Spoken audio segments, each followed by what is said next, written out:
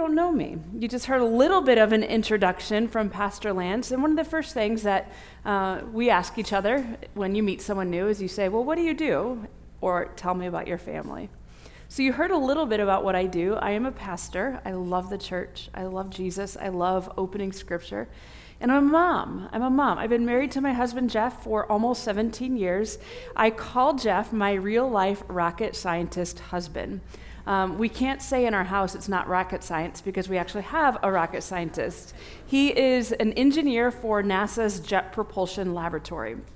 And let me tell you, God has brought together two very opposite humans. Talk about the whole right brain and left brain. When I walk into a house, I think, is it beautiful? Are the aesthetics pleasing? And he walks in, he says, where's the garage and where can I put my tools? So we just, think very, very differently.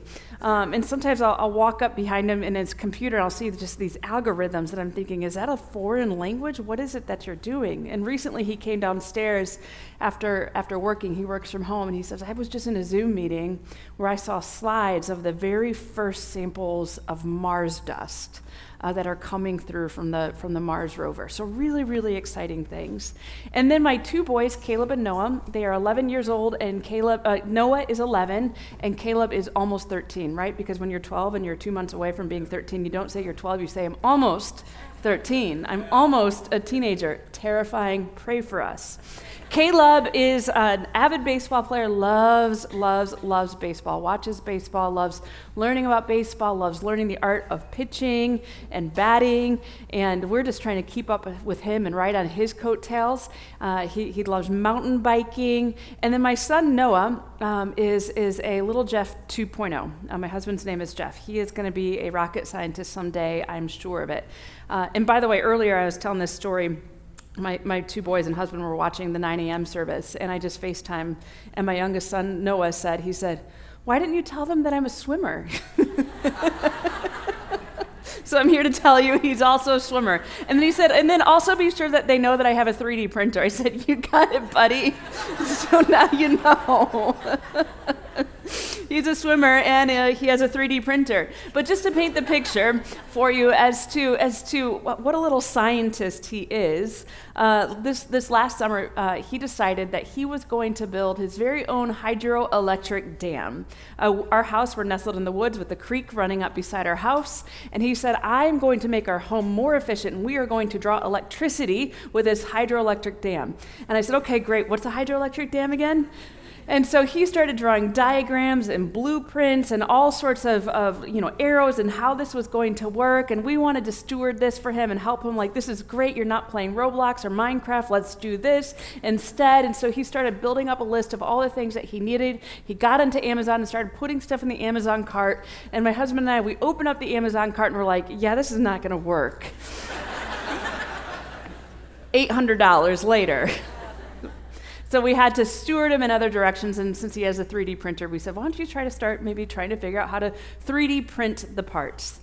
So that is just a little bit of a picture of my family. And I was so thrilled that my husband and boys were watching this morning, because I was just thinking, my boys are watching kids their age bear witness to the hope of the gospel, which is so important. Because for me, watching other kids declare their faith is what pricked my heart and drew me closer to Jesus. You see, I grew up in a family of what you call cultural Christians. In some circles, we call them Creasters. We went to church on Christmas and Easter, sometimes Mother's Day. But we were more culturally Christian. We had no language around what it meant to follow Jesus or have a relationship with Jesus. But when I was in high school, I was surrounded by students who were declaring their faith in the most beautiful ways that pricked my heart and drew me in. You see, I grew up in Bourbonnais, Illinois, where Olivet Nazarene University is. And because I grew up in a community where there was a large Christian university, there were students there whose parents were professors or pastors or missionaries, and they were living out their faith in ways that I had never before experienced or seen. I would sit on a school bus with them, and I would overhear their conversations sharing prayer requests. Or they would say things like, well, when I was talking to Jesus last night, or I think God is saying this to me. And I would think, how do they know what God is saying? And they had this joy that just seemed so palpable, and I wanted what they had. So eventually I made my way to a local Youth for Christ Campus Life outreach, and I heard the gospel preached, and I started hearing about Jesus, and that one of the youth leaders there encouraged me to start reading my Bible. So I went home and I grabbed my green leather Bible that my staunch German Lutheran grandmother had given me. Never opened it in my life. I decided I'm going to start reading through, because maybe if I read cover to cover, I'll learn about this Jesus that these other students are talking about. Maybe I'll learn how to hear from God, just like they are hearing from God. And so I opened up my Bible every day when I got home from swim practice, ate my dinner, did my homework, and I would go straight up to my bedroom and I would just start reading. And I read Genesis and then Exodus, which with fresh eyes was exhilarating. It was so exciting reading this grand adventure unfold. Leviticus, Numbers, and Deuteronomy, it started to get a little dry from there. But we powered through, and I made it to the Gospels, Matthew, Mark, and then I got into Luke. And as I was reading the Gospel of Luke, Jesus began to captivate my heart and my imagination. I began to fall in love with Jesus. That when I got to the scene of the cross and the resurrection, I had a mixture of gratitude and devastation, because I could not understand why Jesus would have to die on the cross for my sins. I knew that to be true, but I had no understanding of any theology around the cross. I thought, if God is God, can't God just forgive me without such an atrocious thing of someone that I was falling in love with? And at the same time, I was overcome. It was as though, even though I couldn't articulate what it was that God was doing for me, I knew that God was doing something for me and that God was extending grace and joy. And so I didn't know what to do, so I got down on my knees next to my bed, because I thought, this is the posture that we must take before God. And I put my palms up like this, and I knew I needed to say something, so the only words that could come out of my mouth were, "Thank you, Jesus. Thank you, Jesus. Thank you, Jesus." With tears streaming down my face and onto my Bible, it was that moment that the grace of God began to envelop me entirely. And I began to understand what other students meant when they said they knew Jesus and when they heard from God. And that next morning I woke up, I got to tell you, it was as though I was seeing the world in color for the first time. The birds were singing a new melody. The joy of the Lord was in my heart, and I had hope, abundant. And I think back to that moment, that pivotal moment in my life that in many ways has taken me on so many grand adventures, including to this one here today. I think back to that pivotal moment in my life, and I have so much gratitude for the students in my high school who publicly declared their faith to me, a cultural Christian who had no idea what it meant to follow Jesus or have a relationship with Jesus, but they lived it out, and it pricked my heart. We can never underestimate the impact students can have when they bear witness to this very good God and what God is doing in the community around them and through them. And you see, this idea of bearing witness to the joy of the Lord in such a way that others are drawn in is actually something that is central all throughout Scripture. It is a string, a thread that we see that ties the entire story of God together, that weaves it together, and that leads us to our grand purpose even here today, which we're going to get to in just a moment. But you see, today I get to pick up this sermon series, Empowered, which you've been sitting in for several weeks now with Pastor Lance, where together you've been looking at the early fledgling church in the book of Acts, and we've been watching their flourishing and their growth, and really up until now, there's just been grand adventures and excitement and flourishing. The Holy Spirit fell upon the people, and the apostles are running around, and they're saying, Jesus is not dead, he's alive, we have seen him, and the Holy Spirit is now upon us, and we're seeing signs and wonders and generosity and hospitality. And what we see up until now in chapters 1 through 4 is we get this vision of a church that is declaring their faith publicly, and bearing witness to a very good God that is drawing the attention of others. Right?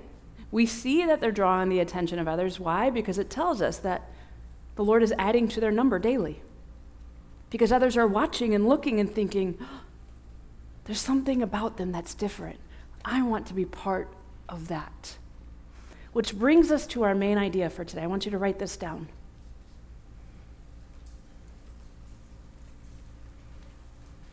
Write this down. God cares about the witness and the holiness of the church. God cares about the witness and the holiness of the church. Last week, Pastor Lance walked us through this radical hospitality of the early church when they bring proceeds to the apostles' feet so that the apostles could steward it for the flourishing and the good of the kingdom. And again, what we see is the radiance of the church. What happens when the church gets it right? And here's what I want us to think about this morning. Is that the world absolutely takes notice when the church gets it right. When I mean church gets it right, I mean when the church is bearing witness to the holiness of God, the radiance of God, the goodness of God, the world takes notice, hearts are pricked, and they want to be part of that. Here's the other thing. The world also takes notice when the church doesn't get it right. And other things happen. We got to think about that. God cares about the holiness and the witness of the church. Okay, let's take a look at Acts chapter 5. Today we're going to cover verses 1 through 16, but we're going to sit on verses 1 through 11 for a little bit, and then we'll pick up 12 through 16 at the end here. So you want to open up your Bibles to Acts chapter 5, verses 1 through 11.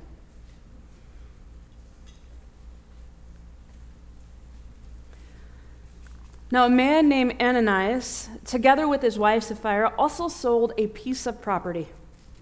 With his wife's full knowledge, he kept back part of the money for himself, but brought the rest and put it at the apostles' feet. Then Peter said, Ananias, how is it that Satan has so filled your heart that you have lied to the Holy Spirit and have kept for yourself some of the money you received for the land? Didn't it belong to you before it was sold? And after it was sold, wasn't the money at your disposal? What made you think of doing such a thing? You have not lied just to human beings, but to God. When Ananias heard this, he fell down and died. And great fear seized all who heard what had happened. Then some of the young men came forward, wrapped up his body, and carried him out and buried him. About 3 hours later, his wife came in. Not knowing what had happened, Peter asked her, "Tell me, is this the price you and Ananias got for the land?" "Yes," she said, "this is the price." Peter said to her, "How could you conspire to test the Spirit of the Lord? Listen, the feet of the men who buried your husband are at the door, and they will carry you out also." At that moment, she fell down at his feet and died. Then the young men came in, finding her dead, carried her out, buried her beside her husband, and great fear seized the whole church and all who heard about these events. We'll pause here. As troubling as this scene is, this is the very good word of the Lord. Thanks be to God. This account, according to Luke in the book of Acts, is one of the more difficult passages to unpack and to make sense of. So I just want to give a special thanks to your pastor, Pastor Lance, for throwing me this very kind softball on my first time ever meeting you. And so the good news is any messes that I make, I won't be here next week to clean that up. Pastor Lance can deal with that. But this is a difficult passage to unpack in the book of Acts. So here we have this scene, this married couple, who at first glance seems like they're doing the same thing that happened in Acts chapter 4. They sold a piece of land, and they bring the proceeds, and they lay it at the apostles' feet. To me, at first glance, it sounds like tithing. We give a portion to the church. We give a percentage. We're being generous while also caring for our own needs. And so what we have is we have Ananias and Barnabas. They're both bringing their proceeds to the apostles' feet. They lay it there. Now, the beginning of the text tells us that Ananias and Sapphira agreed early on. They agreed that they were going to keep back some for themselves. They're going to take a little bit off the top, or maybe a lot off the top. We don't know exactly how much, but they're going to keep back some for themselves. Now, there's a few things that the text doesn't tell us. We don't know what the agreement was coming up to this point. We don't know at first why this is problematic. And so here we have to look at some contextual clues and keys to make sense of this. So first of all, this word keep back, that they kept back some of the funds, actually in Greek literally means to misappropriate. Now, this Greek word is also used in the Septuagint. The Septuagint is a fancy way of saying this is the Greek translation of the Hebrew Old Testament. Okay? Now, this word, when it is used in the Septuagint, it actually literally means to steal. So Luke is trying to tell us that something nefarious is going on here. We don't know what, but something is nefarious. And so we have to assume then, or we could assume then, that perhaps there was some sort of agreement going up to this, that maybe they had some sort of initiative where people gathered together and they said, okay, we will sell X and we will bring all of the proceeds to you. So perhaps Ananias and Sapphira entered into some sort of covenant or contract where they promised that they would sell the land and bring all of the proceeds to the apostles' feet as an act of generosity with the intentions of the apostles being able to steward it for the good of the kingdom and the flourishing of the church. So what we have here then is we see Ananias and Sapphira conspiring together to misappropriate or steal the money because they committed probably to giving all of the proceeds, which also flips a little bit what their intentions were to do this to begin with. It's likely that their intentions were not to use this money for the good of the kingdom. It's likely that this was a public display of just this gross kind of piety of look at us. Let's bolster our ego. Let's appear to look holy before all the other people. And so what we have here is a case of lying, a case of blasphemy, and a case of pride. They were doing something only so that they could fatten up their egos without the sacrificial generosity that God was calling the New Testament church to. And so right away, Peter is able to identify that there's something problematic here. He is definitely exercising some form of apostolic authority because as soon as Ananias walks into the room, he knows. He knows that this is happening. And as soon as he cuts to the point, he cuts to the chase right away with both of them. And as soon as this happens, Ananias dies.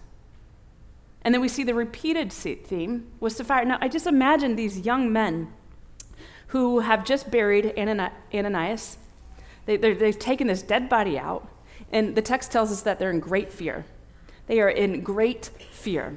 And so they bury this dead body, and if I were one of these people burying Ananias, I would have been then trying to run interference for Sapphira and trying to de-escalate the situation and would have said, Sapphira, hey, listen, you're about to walk into something crazy here and I don't want you to die like Ananias.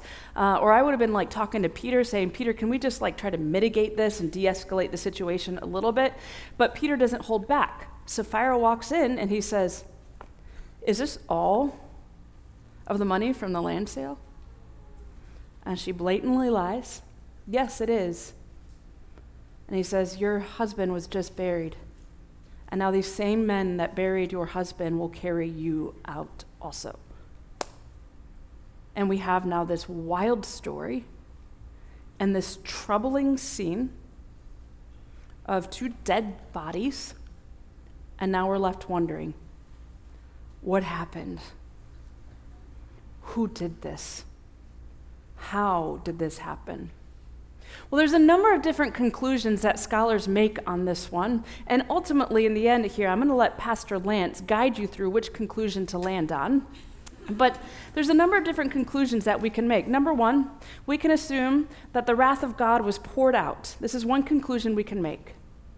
That divine judgment was happening in real time right there with Ananias and Sapphira. We know Scripture tells us that the wages of sin is death. The wages of sin is death.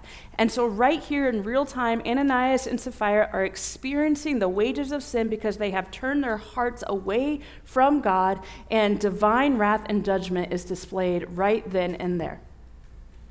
A second conclusion that we can make is that the apostles, that Peter at this point was exercising apostolic authority. Now, this would be consistent in many ways with what we've seen in the book of Acts. In John chapter 3, when Peter and John, they come alongside of the lame beggar, and they say to him, silver or gold we do not have, but what we do have is in the name of Jesus, get up and walk. That's them exercising apostolic authority. And so it is possible in this situation that Peter is exercising apostolic authority before Ananias and Sapphira. A third conclusion that we can make, and that scholars sometimes make, is that it's potential that this was Satan. The text tells us that Satan got a stronghold on their heart and that they had opened up themselves to the evil one who in John 10:10 tells us that the thief has come to destroy and kill. In Hebrews 2:24, it tells us that he who holds the power of death. And so it's possible that they had opened themselves up so much to the grips of Satan that in that moment, that he who holds the keys or the power to death is working to destroy and divide this fledgling little church early on. What a tactic for this very fragile community, for Satan to come in to divide and destroy and to kill. So these are three possible conclusions that we can make, which again, I will leave this to your pastor to walk through that with you, but I do want to make some very fine points that I do believe that God has for us this morning. It's clear, first of all, that within the church, there was and is no room for blasphemy. That within the church, that there was and is no room for propping oneself up to look holy for one's own ego. And it's also clear that the witness and the holiness of the church mattered then, and it matters now. Imagine, with so many onlookers, if word had gotten out so soon and so early that these people that were claiming to be Christ followers were actually hypocrites because others were watching and paying close attention to what was happening in this church. A lot was at stake then. But here's the reality. A lot has always been at stake. Since the very beginning, our witness and holiness has always been part of God's master plan of redemption. And much is also still very much at stake now. And so I want to give you this morning a more robust understanding of what I mean by holiness and witness, and why that is absolutely central to our purpose here on earth as Christians and Christ followers today. So let's back up. In the beginning, God created the heavens and the earth. And what we see in the very beginning is God's master plan of shalom. This idea of shalom is a Hebrew or Jewish understanding of the world functioning as it should. Peace is only part of that. It's this idea of this cosmic symphony in harmony, working and moving exactly as it was created to do. This idea of shalom and harmony is that humanity was in harmony with one another. We don't see war, we don't see division, we don't see hostility. That humanity was in harmony with creation, that the world was functioning as it should, and that humanity was also in harmony with God. That's this idea of shalom, that the world was moving and spinning in harmony and mutuality and peace, and the character of God was made known through this created order, that the world was going as it should. Well, in Genesis chapter 2 and 3, we see this cosmic symphony so rudely interrupted. And all of a sudden, things are out of joint. And this idea of shalom, of right relatedness between humans and brother and sister and friend and foe, that it's disrupted. And this perfect harmony is disrupted between humanity and God, this right relationship. And this perfect harmony is disrupted between humanity and creation. And we see this reality roll out through the entire story of God. It's a descriptive reality. It's what scholars call a descriptive reality. Right? Sometimes we read stories in the Old Testament and we think, why is this in the Bible? And that's where we've got to understand the difference between prescriptive and descriptive. Sometimes it is just describing this out-of-joint reality of the world that we live in, and it's not prescribing how we ought to live. See the difference? And so what we see without the story of God is this out-of-joint, this disrupted shalom is now the backdrop of all of Scripture. And we even see this with now like extreme hierarchy coming into place and war and humans harming one another and murder because shalom is disrupted. And so then when we read through the first several chapters of Genesis, we wonder, what's God going to do about this mess? Because things seem like they are falling apart. Well, in Genesis, very early on, God moves in with a plan. Sometimes we skip over all of that. We think, well, God didn't have a plan until Jesus. But that's actually not true. God had a plan from the very beginning. In Genesis chapter 11, God raises up a nomad by the name of Abram and says, go. I want you to go to a land that is unfamiliar to you. I want you to leave your family. And then God begins to expand a covenant that he made at the ark with Noah. And this is the covenant. Genesis chapter 12, verses 1 through 3. I will make you into a great nation, and I will bless you. I will make your name great, and you will be a blessing. I will bless those who curse you. I will bless those who bless you, and whoever curses you, I will curse. Let's try that again. I will bless those who bless you, and whoever curses you, I will curse, and all the peoples on the earth will be blessed through you. Okay, what is the word you heard repeated throughout? Blessed. Blessing. This word blessing is a sister word to shalom.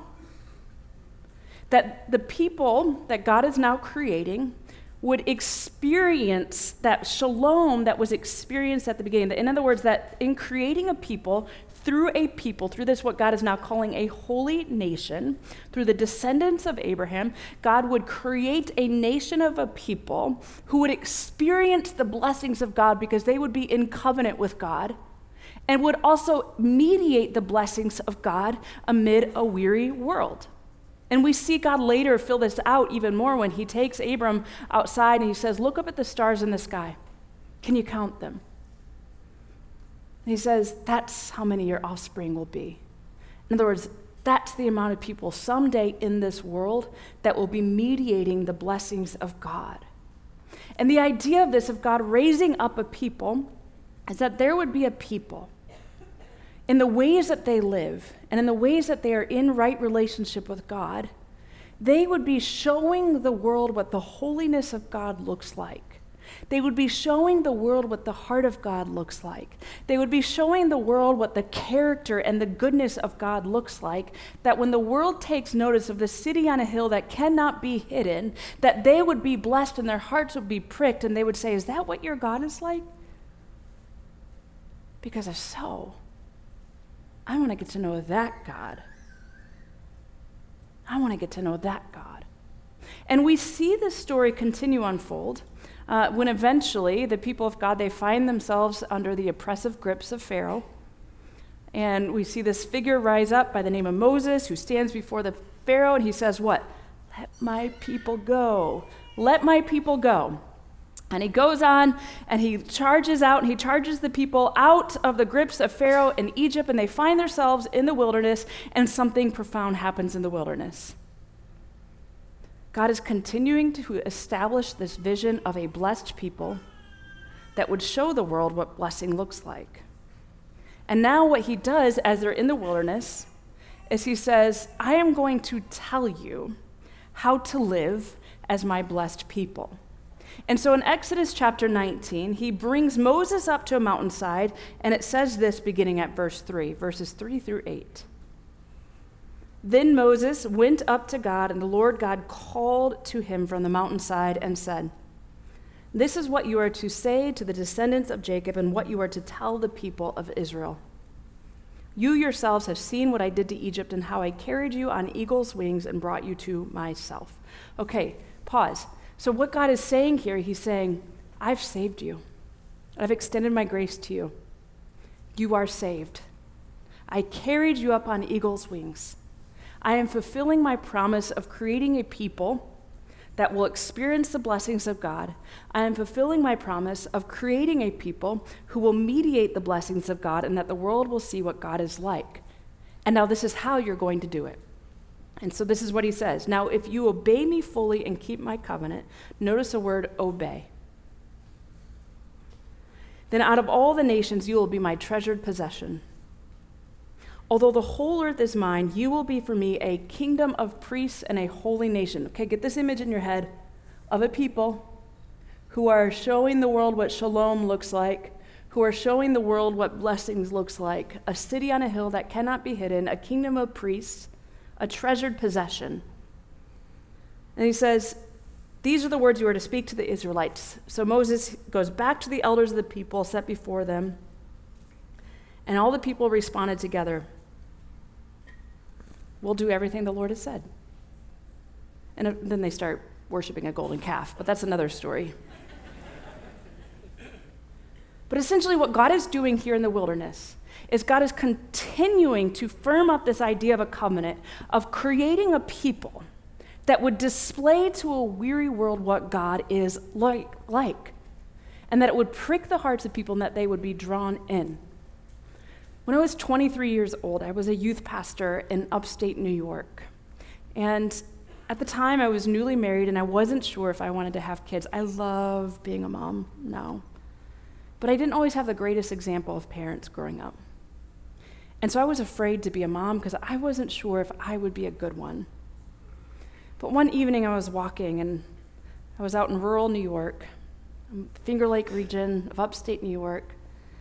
And it was a beautiful evening. The sun was setting. It was picturesque.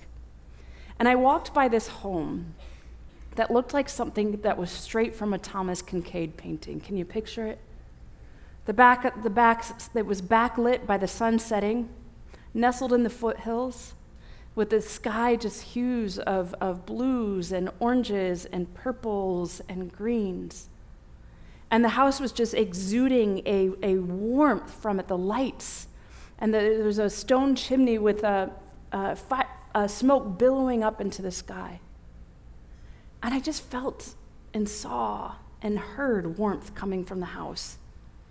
I could hear joy coming from the house because what I saw as I was walking by was a large family seated around a long table. And you could tell that they were so happy to be together. And I just wanted to get a closer look, so I went and I hid behind the bushes and... You don't believe me, do you? I didn't do that. And so what happens is I'm walking by, I see this family, and you could tell they're breaking bread together. They're sharing food together. And I thought, these people like each other. And I thought, okay, if I'm going to have a family one day, if that's what family can be like, I want a family like that. And what God is doing here since the beginning is setting up a family where others are in a world of dysfunction and pain and brokenness. And God is giving a picture of what shalom looks like so that others, when they peer in the windows of the people of God and they see and they say, I'm not so sure what I think about religion, but if that's what that God is like, I want to be part of that. And this idea continues to expand into the New Testament. It's always been about God creating a radiant and holy people. In fact, we see this sense of cohesion of God creating a people when we arrive to the Gospel of Matthew. We see the first chapter of genealogies, which I know so many of you just flip right through, but it's an incredible section of Scripture. Because what it tells us is God is continuing this thread that began in the beginning, that God's plan of redemption is still moving as we see this genealogy that eventually leads to King Jesus, who Jesus then begins to show a way of living. And so what this does for us, by the way, is it shows that we've arrived, that Jesus is the climax of the story. You see, N.T. Wright often says that too often we think of the Old Testament and New Testament as these separate stories, that in the Old Testament, that there was just a broken down vehicle, and God thought, this vehicle is not working anymore. Everybody get out of the vehicle, and we're going to get into a new one. But that's actually not the case. What happens is you have a vehicle of a people and a covenant that is moving, and it was always going, it always knew where it was going. It was always going to arrive somewhere. And at last, when we reach the Gospels, we see that it arrived to its destination. Who or what is the destination? The destination is the King of Kings and the Lord of Lords and the Prince of Peace and the Alpha and the Omega and the bright morning star. And what we see as this story of a people reaches the climax is there's this table. Imagine a dining room table, that at that table is at first only ethnic Israel. Jesus comes in, and he comes in with grandma's expanders during Thanksgiving and starts expanding the table and starts pulling up all these chairs, and he says, now seated at this table is this new covenant community of Jew and Gentile and Greek and female and male, and at this table there is no more hierarchy. At this table is this vision of shalom. At this table is this vision of mutuality together as we are seated at one table. And now all who are seated at this table under the reign and rule of King Jesus, in the ways that they are living as God's kingdom people, in the ways that they are being empowered by the Holy Spirit, and in the ways that they are exercising their gifts under, again, the reign and rule of King Jesus, who is ruling these people. Now we, the bride of Christ, in the power of the Holy Spirit, the church, by the way, and the stars in the sky, we now are part of God's chosen plan of redemption, of displaying to a world that is hurting, of displaying to a world that is broken, of displaying to a world that is war-ridden, of explaining to a world that is full of hostility, of displaying to a world that is full of sickness and pain what the shalom of God looks like, and the ways that we are moving into those spaces, that where there is division, we are bringing about healing, that where there is war, we are bringing about peace, that where there is hostility, we are bringing about reconciliation. And the world looks and their hearts are pricked and they say, I don't know what I think about religion, but if that's what their Jesus is like, then I want to be a part of that. And then, my friends, what begins to happen is every knee bows and tongue confesses, and a weary world rejoices at the display of Jesus in us.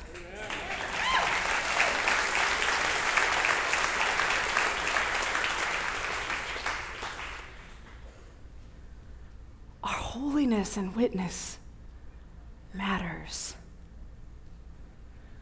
When we get it right as God's kingdom people under the reign and rule of King Jesus and living this out, hearts are pricked, others are drawn in, and they want to be part of that story.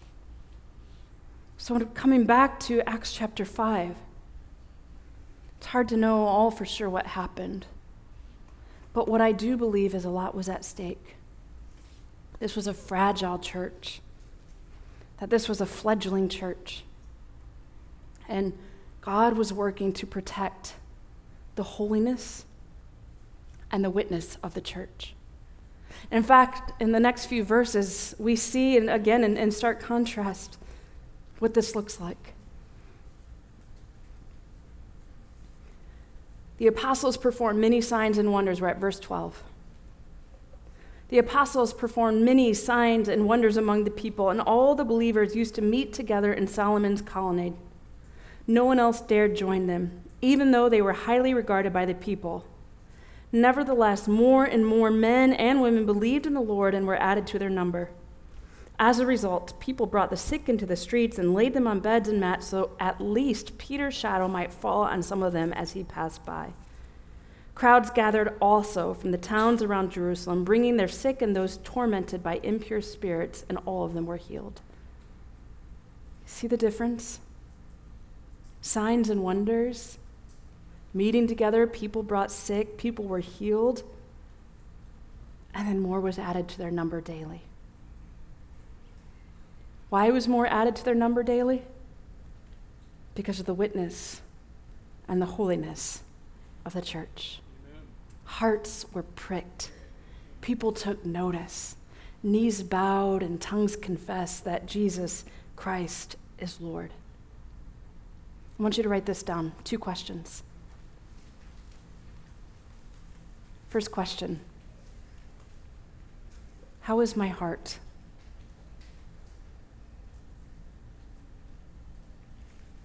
Second question: do the people around me see the heart of God in me?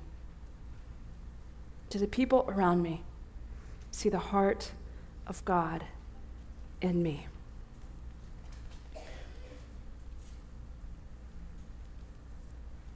"2016 was a big year for Chicago. I lived in Pasadena, California, and I was really homesick at the time. See, what you need to know is 2016 was a special year because it was a year that the curse was broken for the Chicago Cubs. It was a big year. Now, what you also need to know is my last church in Pasadena banned me from giving sports analogies because I'm no good at them. I once tried, I didn't remember what it was called when a basketball went in the hoop, so I was like, it's a pointer. It's a pointer when it gets in the hoop. But I'm going to give you a sports analogy. We'll see how this goes. I am what I call a sports just yawner. Whenever sports come on, I want to take a nap. When I hear a football game being played, I'm like, oh, good, it's nap time, because when I grew up, my dad would watch football and I would sleep. I've had zero interest in sports, and my husband, the engineer, also has zero interest in sports. So we're trying to help our son find ways to watch games, but I'm like, I don't know this. What channel is it? I don't know. But in 2016, we were suddenly interested. And I'll never forget watching on November 16th, watching the Chicago Cubs win the World Series, 8-7 against Cleveland. It was an exhilarating game, all the way up to the last inning. And I remember watching afterwards, fans flood the streets of Wrigleyville. I mean, it was one of those just goosebumps moments. I was watching grown burly men hug and kiss other grown burly men on the cheeks and cry like babies. And I was watching these people that were clearly strangers. They're just hugging each other, and they're just celebrating and rejoicing in the street up into early in the morning. And I wanted to be there. It was just amazing and stunning to watch these people who probably had pretty big political differences, had pretty different opinions on a lot of different things, but they were all coming around one thing. They all had joy around one thing. They were showing unity around one thing. They were celebrating around one thing. And I looked at that just picture of family and joy, and I thought, let's go to the store and get me a Cubs hat. Let's go to the store and get me a Cubs jersey. Suddenly, this girl who was not a sports fan at all was interested. Do you get it? We, the church, are invited to display family, to display unity, to display hope, that all the others who are maybe just not so sure what they think about church, which I don't know if you've paid attention to stats lately, but that number's growing. That number's growing. More are becoming jaded and disillusioned by the church. I sometimes wonder how much of it has to do with our witness. But when the church gets it right, when we can display to a weary and hurting world that we have joy around one thing, that we can cross political lines, that we can join Christ in dividing the wall, in tearing down the dividing wall of hostility, when we can come together at one table and show the world what shalom looks like, that the world would be drawn in, that their hearts would be pricked, and they would say, I don't know what I think about this whole thing, but if that's what Jesus is like, I want to be part of that. My friends, that's our purpose. That's our purpose in this world. That is our mission. That is God's plan of redemption that we see beginning in the book of Genesis and unfolding even today. We, the church, are the stars in the sky. And may the world look upon us, and may the weary world rejoice. Let us pray.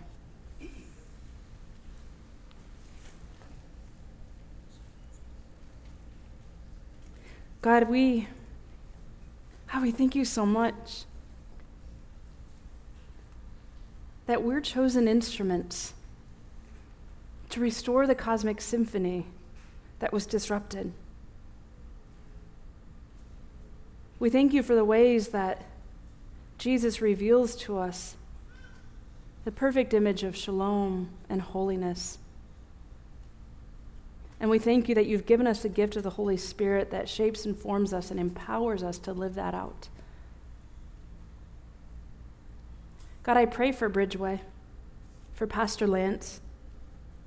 I pray for continuous fresh outpourings of the Spirit, for signs and wonders. I pray for revival to break loose. I pray that droves of people would come to hear the hope-filled message of Jesus and that they would see that message alive in this church.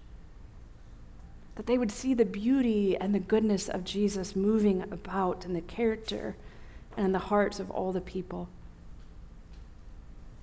God, I pray that this church would be a city on a hill that cannot be hidden. In the name of Jesus we pray. Amen. God bless you.